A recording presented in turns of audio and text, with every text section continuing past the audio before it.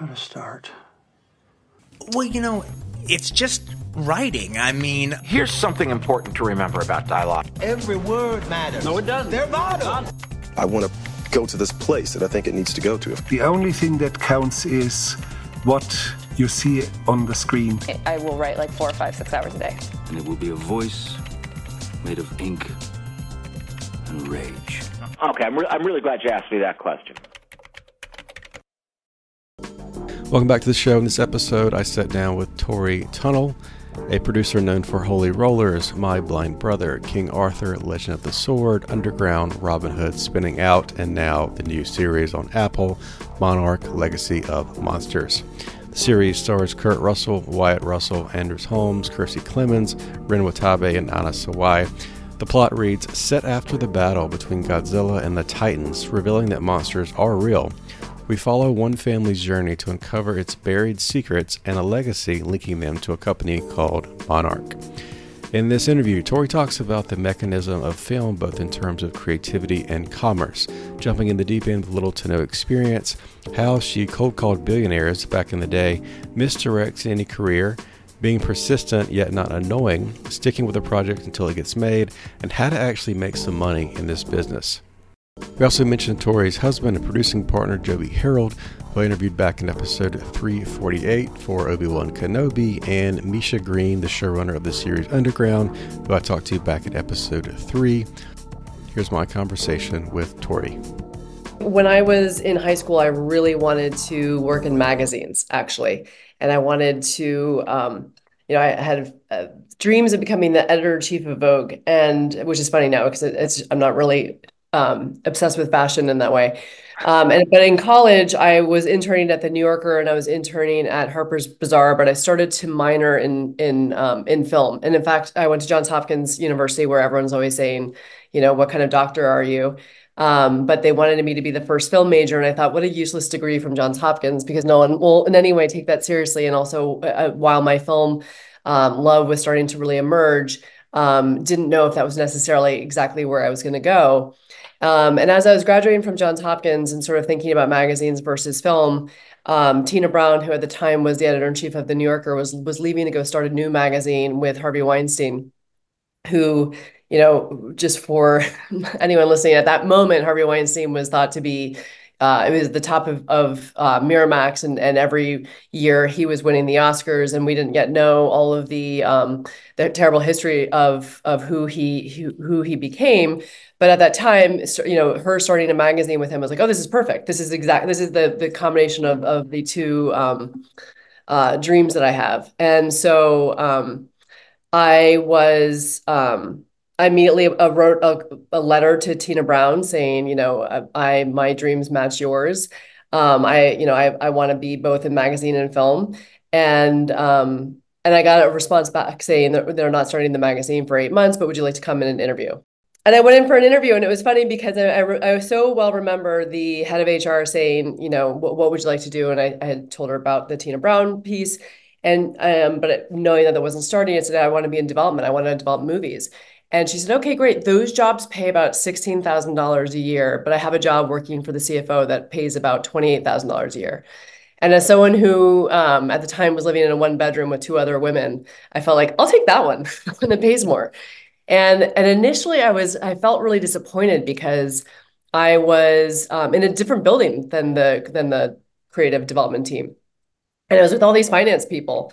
And I felt like, what am I doing? But it was actually what was so kind of incredible about it in hindsight is it exposed me to the business of film. And it made me really understand that I got, to see all the budgets of all the movies that were going through the system at the time. I got to see the budgets of the company and really start to understand the mechanism by which the reality is that film is both an auteur medium and it's an artistic medium, but it's also you don't just have paint and a canvas. It's something that requires money. And so you have to be thinking of it to some degree in the commerce way.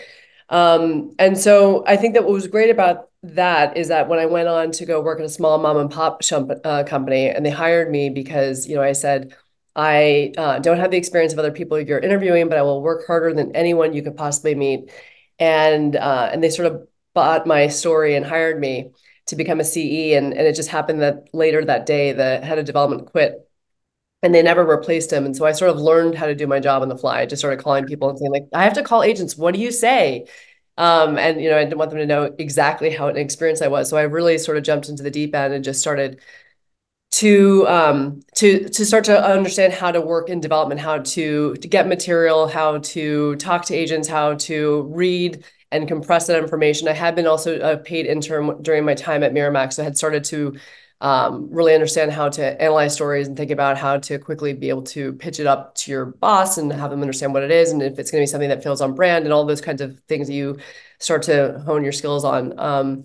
But our offices were also very close to the World Trade Center, and we weren't able to access our office for about 6 months after 9/11. And my bosses came to me and said, hey, we're going to have to really shut down the company and we're not going to be able to keep your job here. And I said, well, what if I raise money for the company?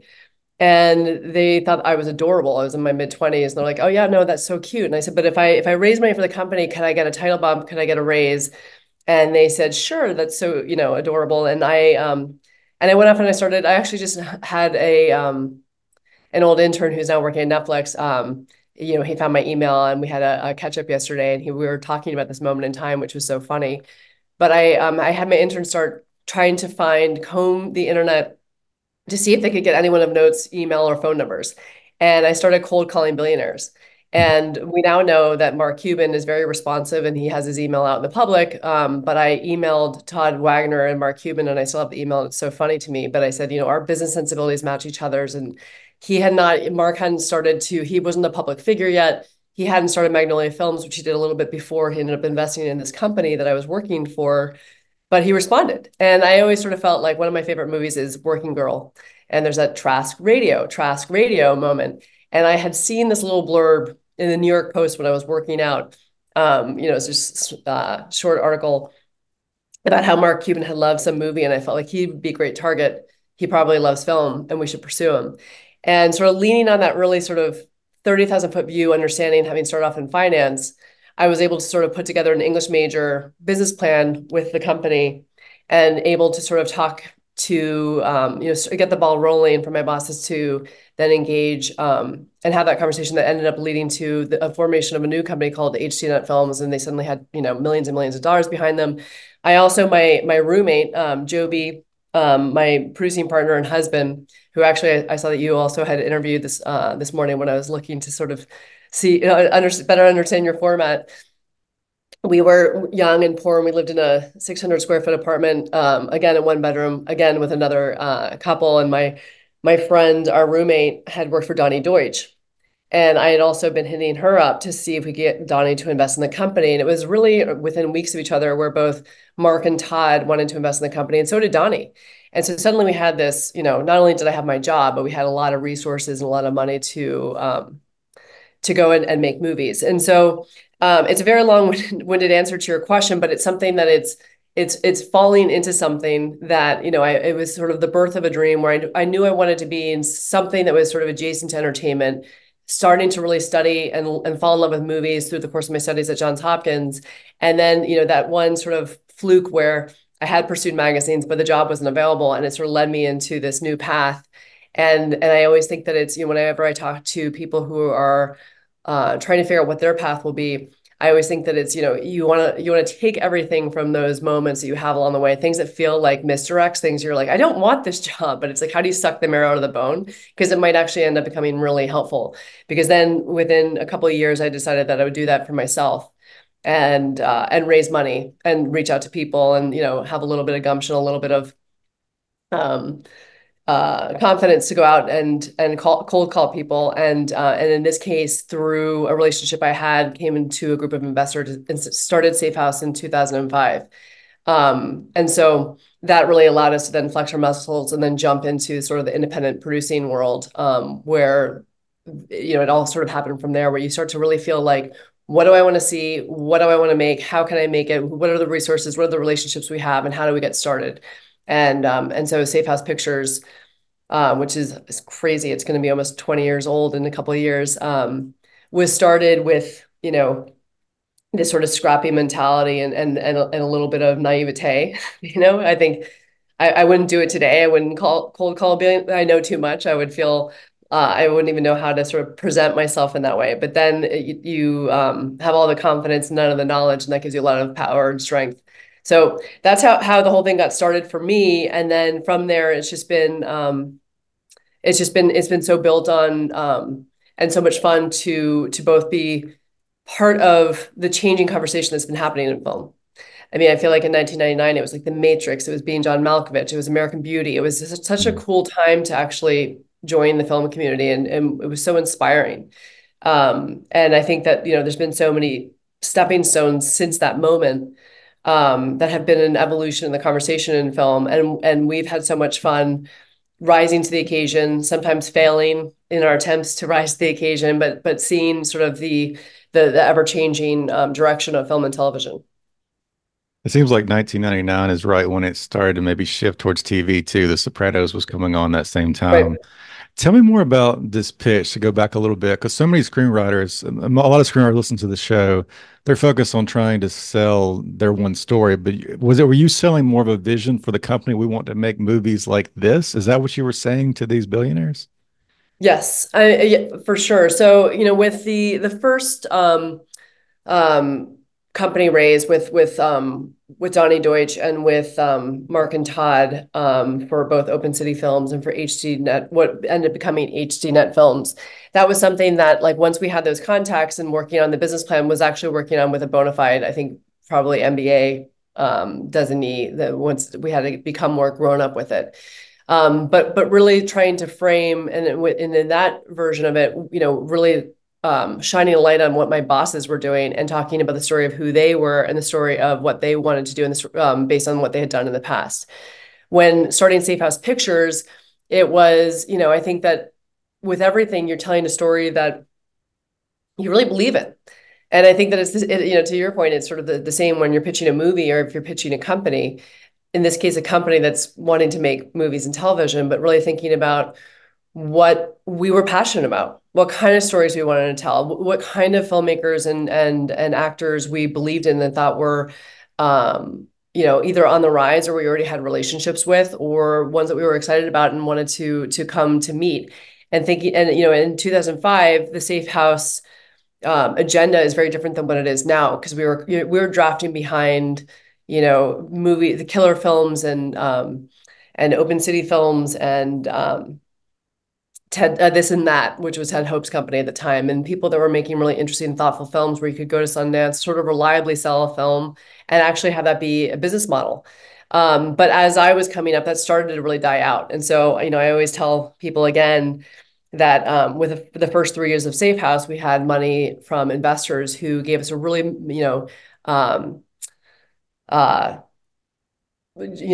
foundational salaries just so that we could put food on the table, and in return they would take all the producer fees until they'd sort of made even, and then we, the sort of the split would change.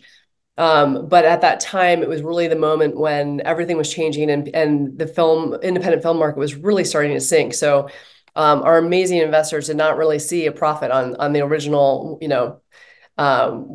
version of Safe House Pictures. And so by the time that end of that 3-year run had happened, I remember our incredible lead investor, Barry Traub, saying to me,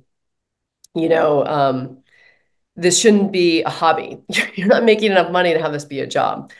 And I think that, to his point, I think over the course of the first 3 films, like what happens with producers is on independent films is, there's always an overage. There's always something that you don't anticipate. You never have enough money. And the first thing that goes is the producer fee. And you always end up saying, oh, all right, like we'll give you the producer feedback, we'll get the money made up in the back end. And most often you don't actually have that happen at all. And so I think over the course of the first 3 films that I made a total of $25,000, which is not a great living. And so it ends up being like $7,000 a year. So once that initial funding was through, again, Barry and the group of investors were really generous and let me continue on with Safe House Pictures without them. And Joby and I decided to move to LA. and decided to Joby joined Safe House Pictures, and we decided to change the model of the company and really have it be something that we are now pitching it not as an independent film company that was bringing movies to Sundance, Toronto, and getting a love letter in the New York Times, but no one's seen and no one paying us any money for it. Felt like, well, what if we bring that New York hustle to Hollywood filmmaking? And I've been told many times in the course of my career, it's amazing how you're so persistent and you're not annoying. I don't know how you do that. But I think that we've always sort of felt like, we didn't start off in the incoming phone call business. Like there's so many people who came up in Hollywood, came up as executives, and they already know all the people, they already have all the contacts, and we just had we had to figure it out on the fly. We had to fake it to make it. We had to make all those contacts on our own, sort of, army crawl our way into having some success. And again, I think that part of that is like continuing to pitch your story, continuing to pitch your vision, and the pitch and the vision is constantly evolving. You touched on a lot of breadcrumbs. You may have already answered part of this, but like what specifically happened between My Blind Brother and King Arthur? It seems like there's a big difference in those films. You kind of shifted maybe away from some of the independent stuff to the bigger features. What kind of happened there and how did it happen? Yeah.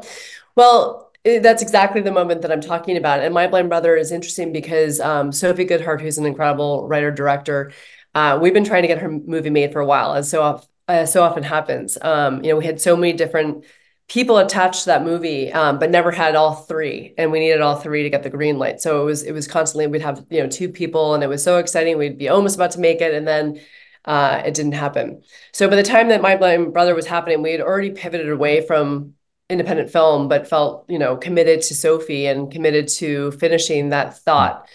At the same time, we were already in LA, and we were now probably at that moment, we had a deal at Warner Brothers, and we were, part of the mandate of having that deal was not to be making movies like My Blind Brother, but to be making movies like King Arthur. And so Joby had, I remember really well, he had sold a pitch for The Battle of Britain to Ridley Scott, and he had had a great meeting with Ridley, and it was like, oh my God, Joby's English, Ridley Scott's a hero. Making a movie about English history with Ridley Scott was like a dream come true. And but then Joby had this idea for a really ambitious way into doing King Arthur that had the potential to become something like a multi-film franchise and something that Warner Brothers really leaned into. Hmm. And I remember this like moment of like wringing hands where it felt like, how can you walk away from a Ridley Scott movie and do King Arthur? But King Arthur was just on such a rail, and he wrote a first draft, and it was immediately greenlit. It was bananas. Like occasionally those kinds of things happen, and I think that with that and going through that ride, which was a really colorful and exciting and wild experience, I think that we sort of really were able to understand the machine of Hollywood and how to tell stories, and you don't always get to tell the story that you wanted to tell at the outset.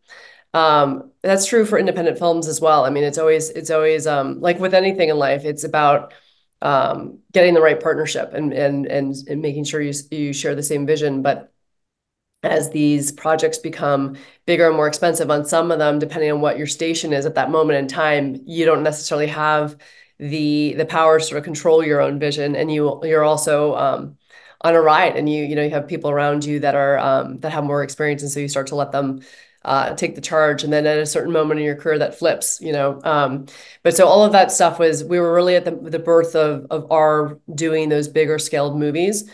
And it was a really moment of it was a fun year to sort of have that. I think that right around then we had Underground, our first TV show, which was something that was Joby and I had always wanted to do something about the Underground Railroad. And it was so while we had actually been talking to Akiva Goldsman, who we were partnered with at the time, about different ways in, different stories that we had researched. And I had a general with Misha Green who said that she was working about something on the Underground Railroad. And I was like obsessed. And I like, again, to the point of being persistent, to the point of, just shy of being annoying. I very politely stalked her and read the script, fell in love with it.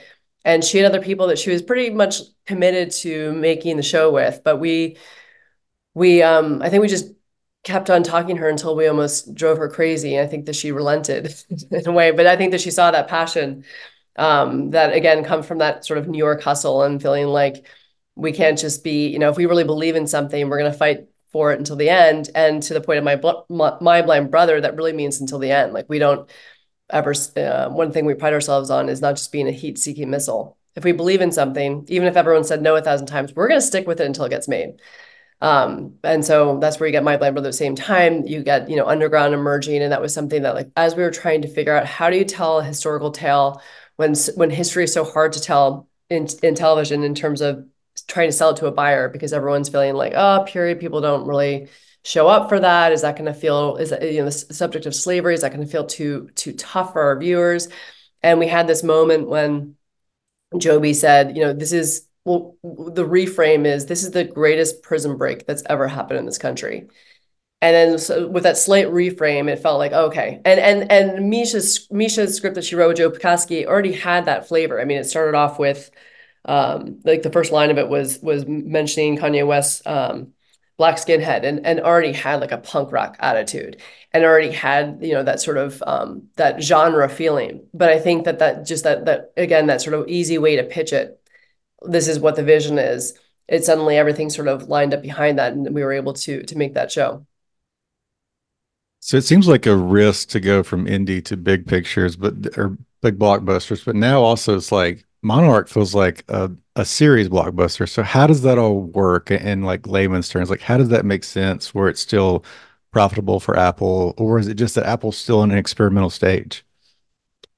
Well, I think that what's exciting about Monarch is it allows us to really combine so much of what Safe House has done historically, which is, coming out of the birth of Safe House Pictures, which is really doing the character-driven films that go to film festivals and then try to find a buyer from there. And then combining it with a big spectacle that certainly we were able to do in King Arthur, and Joby in his career, having done The Flash, Transformers, so on and so forth, Obi-Wan Kenobi, and really having been working in that world of big VFX. It felt like such a great opportunity to be able to, we have 10 hours of television. So when we were looking at the show and we had the opportunity, Legendary called us and said that they had Matt Fraction on, who's obviously an incredible comic book writer, and he was going to be developing the show. And did we want to come on? We felt like, well, of course, not only as a fan of the IP and as a fan of Matt's, but as an opportunity to do something that was sort of a challenge, which is how, what the movies have done so well so often is have these big spectacles, have these big monster on monster fight. And even with the generous budget that we had, we were never going to be able to do something like that. So then what are you going to do with the story? And Matt Fraction had already outlined this idea of, because the films take period over, it starts off in 2014 and you're coming up to the present, you're either going into the future, or as he would talk about, you could dance in the raindrops of the movies. And so what we thought was really interesting was to look at what the characters, when you see Gareth Edwards' 2014 film, is what's happening to the characters that you're not seeing in the film. Like what's happening to the pedestrians on the street as Godzilla's, stomping through San Francisco. What's happening in their lives? What's going on there? And what is this organization Monarch that we, see just snippets of initially, but then by the time that we're in King of the Monsters, everyone has like logos and it's very sort of public. And so how did it become what it became? And it felt like a great opportunity to not compete with the features and the spectacle, that we have our monsters for those monsters fan, but we talk a lot about the fact that in our show, sometimes the monster is 3,000 feet tall and sometimes it's the person sitting next to you. And so that we get to sort of have, in the title Legacy of Monsters, we're really looking at both the past and the history of Monarch. We're looking at the past and the present of families, and how we talk a lot about how hurt people. And I think that like these sort of ideas are things that typically were the ways that we get to think about, really sort of meaty character drama as an independent film. And you sort of have to curb on when you're doing a bigger spectacle event movies, because you only have an hour and a half, and you're able to tell, a couple of arcs and hopefully get in a reversal and something that feels like it's really profound if you can get it in there. But over 10 hours, you actually really have an opportunity to do that. And I've also said, my favorite soap opera ever isn't like an All My Children or a Guiding Light. It's Game of Thrones. Like I think that genre allows you to do these really big stories about family and betrayal and love and lies and war and all these kinds of things that are so juicy and genre can do so well, and it always can tell us, can give us a lens into the truth of humanity in a way that doesn't feel oppressive because you're also on a globetrotting adventure with monsters. We talked about your like overall career arc a bit.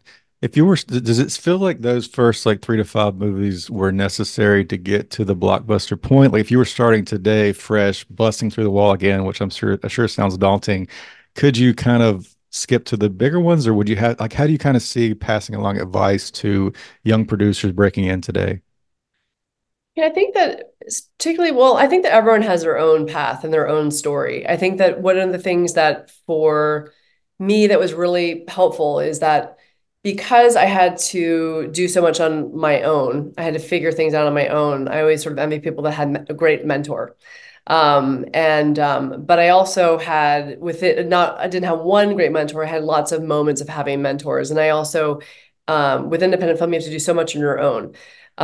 So I would do the first draft of a budget, and I would do, I would actually take a template that was a legal agreement, and I would do it and then have it just reviewed by an attorney because you don't have any money to actually have it done properly. And when you're on set and you have an actor who's doing, something that's sort of tricky or has like a sort of a diva ask, I felt like I've never put on the PA. I would do it myself, and I think that one of the things that coming up in independent film really allowed us to do was to fully embrace how valuable it is to have no ego. We're doing something, we're working with, I don't even know, I actually maybe can't mention it because it hasn't been announced yet, but we're working with an A-list filmmaker and we were doing sort of early shooting before it became official, and chairs need to be moved, and I just started moving the chairs. And I think that some people, like at a certain level of your career, they're like waiting for like, well, where's the PA? Are they gonna come and fix this problem for me? And I feel like having come up in independent film, it's like you just have to jump in there and do it. And I also really, I think coming up in independent film, because you have no money, one of the things that you realize as a resource is valuing people and making sure they know they're valued and feeling like they're appreciated, and trying to know everyone's name that you can. And I'm terrible with names, so this is something I'm always working on. But trying to have it be, if like we can't pay you money, well, how's this experience going to be something that is something you look back on and have enjoyed. And so that I think was a great foundation for us, so that once you get into bigger films, I think that one of the things that has always been that I'm always proud of us for being able to do is that we don't have we don't traffic in any of that bullshit that some other people that had more of a silver spoon origin story have. It's just never been on the table for us, not because we're more ethical or have superior morality. It's just because that's how we came up, and that's that was kind of our only choice. And it's but I also, it makes us feel valued to make, it's that bounce back where we have 3 boys, and talking to them about like, when you do something for someone else, it feels selfless, but it actually makes you feel good. So is it selfless? It's, it's the good kind of way to be a human, but it's not always, you can't always just cleanly say it's selfless, because it does give you a bounce back. And so I think that we've always, I think that that's been really great for us, being able to read a budget. VFX is still something, even though I've now been able to really dig in there, I think it's still such a learning curve because the technology is always changing. But yeah, I mean, it's always the thing about film and television that I think is always, I always say that, people to ward off dementia will do crossword puzzles or Sudoku or whatever it is. But I feel like with producing, every single time you're doing something, you're kind of always starting from scratch. You may have made a film before, but maybe you're having a new relationship issue that you've never really quite come across before, or maybe there's a story issue that you have to sort of think outside the box in a way that you've never had to do before. There's always some new challenge that you always feel like you're a beginner again. And again, I think that, having come from independent film where you have to problem solve in such a different way because you can't throw money at a problem, has always been so beneficial for us. So I'm writing my second book right now. The title is called The Self-Reliant Artist. A lot of your story sounds like principles that I'm kind of looking to. Do you have any advice for those people? So obviously relationships are important, mentorships, all the advice you can, all the help you can find, but you still need like that intrinsic motivation to kind of be a leader. Any advice for those people who are having trouble with the longevity of persistence that's required in this business? Yeah. I mean, it's so interesting because I feel like it's sort of 20 odd years into the business, and there's been so many. I feel like the same way that you sort of see when someone explains the stock market to you and they say you should keep your money in long term because will go like this, but it's going like this. Hmm. You know, I think that sort of jagged up and down, but always trending upwards is something that I think that if you stick with it, that can be a path. I don't know that it's a guaranteed one, but I think that there's always all those sort of cliches about trying and failing. Like you can't succeed if you never try. Trying doesn't guarantee success, but you can guarantee that you can't have success without trying.